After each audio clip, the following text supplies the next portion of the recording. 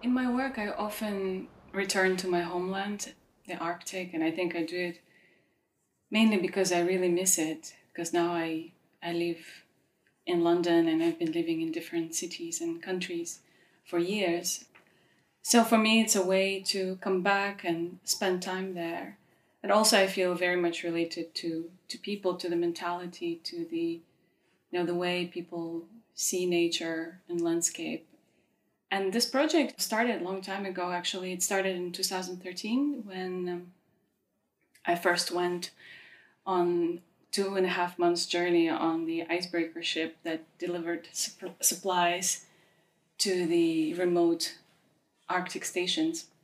And I visited 21 stations, and some of the places that I've seen that, I didn't even know that they existed.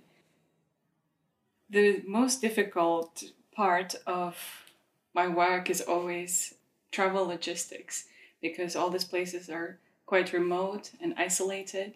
So oftentimes it requires, taking a ship and then a boat and then a dog sled or then walking. So sometimes it takes just a month or a couple of months just to get there and to get out of the place.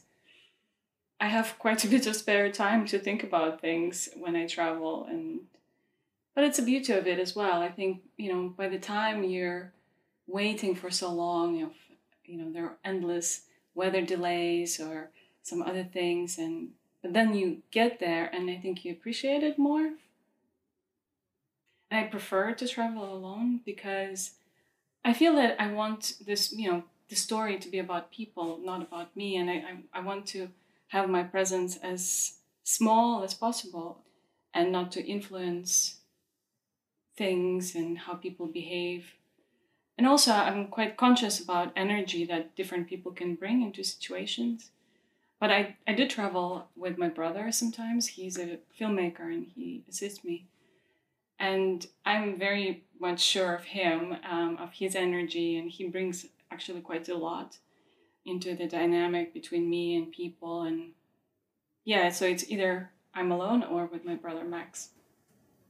There are so many things that are very special about Arctic. The first thing that you notice is visual things, the emptiness, the whiteness, but darkness as well.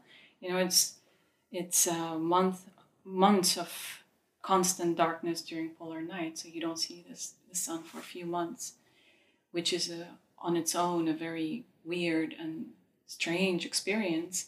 It does something to you, to your mind. And then there is never ending polar day, which is also, a sleepless summer full of insomnia and sun and never ending light. But these are the first things that you notice. Then the deeper things you start to notice what happens to you inside yourself is all this free time. And once your eyes have rested on this empty landscape and on the horizon, all the things that you kind of kept in your unconscious start to creep out and run around in your head. So there's a lot of questions that you start to ask yourself and you have time to answer them. And I think in that way, Arctic has a very cleansing effect on many people, sure, certainly on me. It's a cleansing, visual cleansing, emotional and personal.